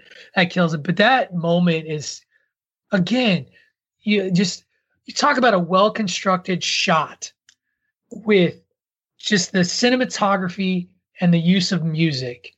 And we're going to talk about music someday on a show too, and scores, because the score to The Natural with that home run is just so triumphant and beautiful, and it swells perfectly. And it's just, as a kid who loved baseball, and, you know, an idealistic kid who loved baseball, that is everything that you want to see out of a happy ending in a baseball movie. Who can't get behind that? You know, a home run to win a game and overcome evil. For lack of a, your last end of your career, go out on top. so great. So, all right. Well, thanks for sharing those with me, fellas. That's going to put a wrap here, I think, on us for Bandwagon Nerds.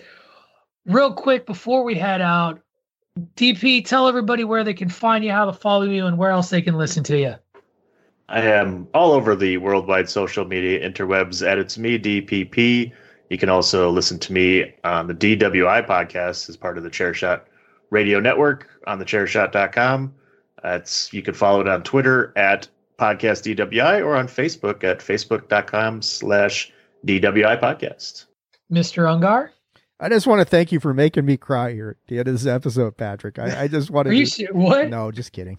I mean, I know you're kind of a big baby. But... I know.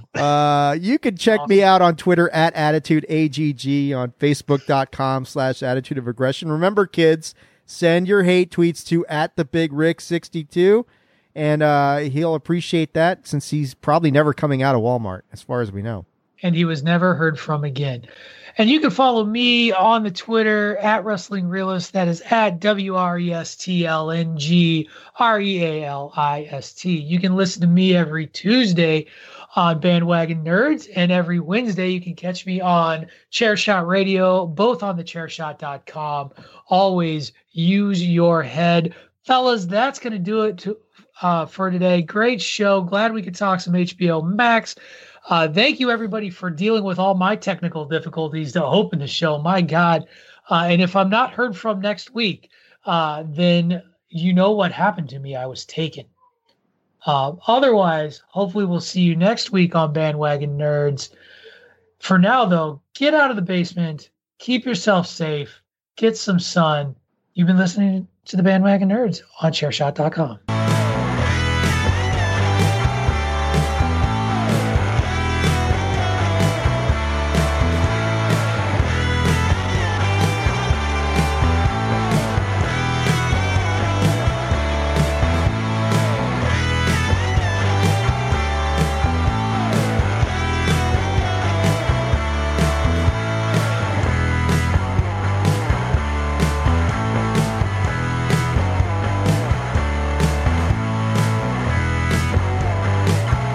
What was that? This is not a charade. We need total concentration. Now, once again, this time, with thee will.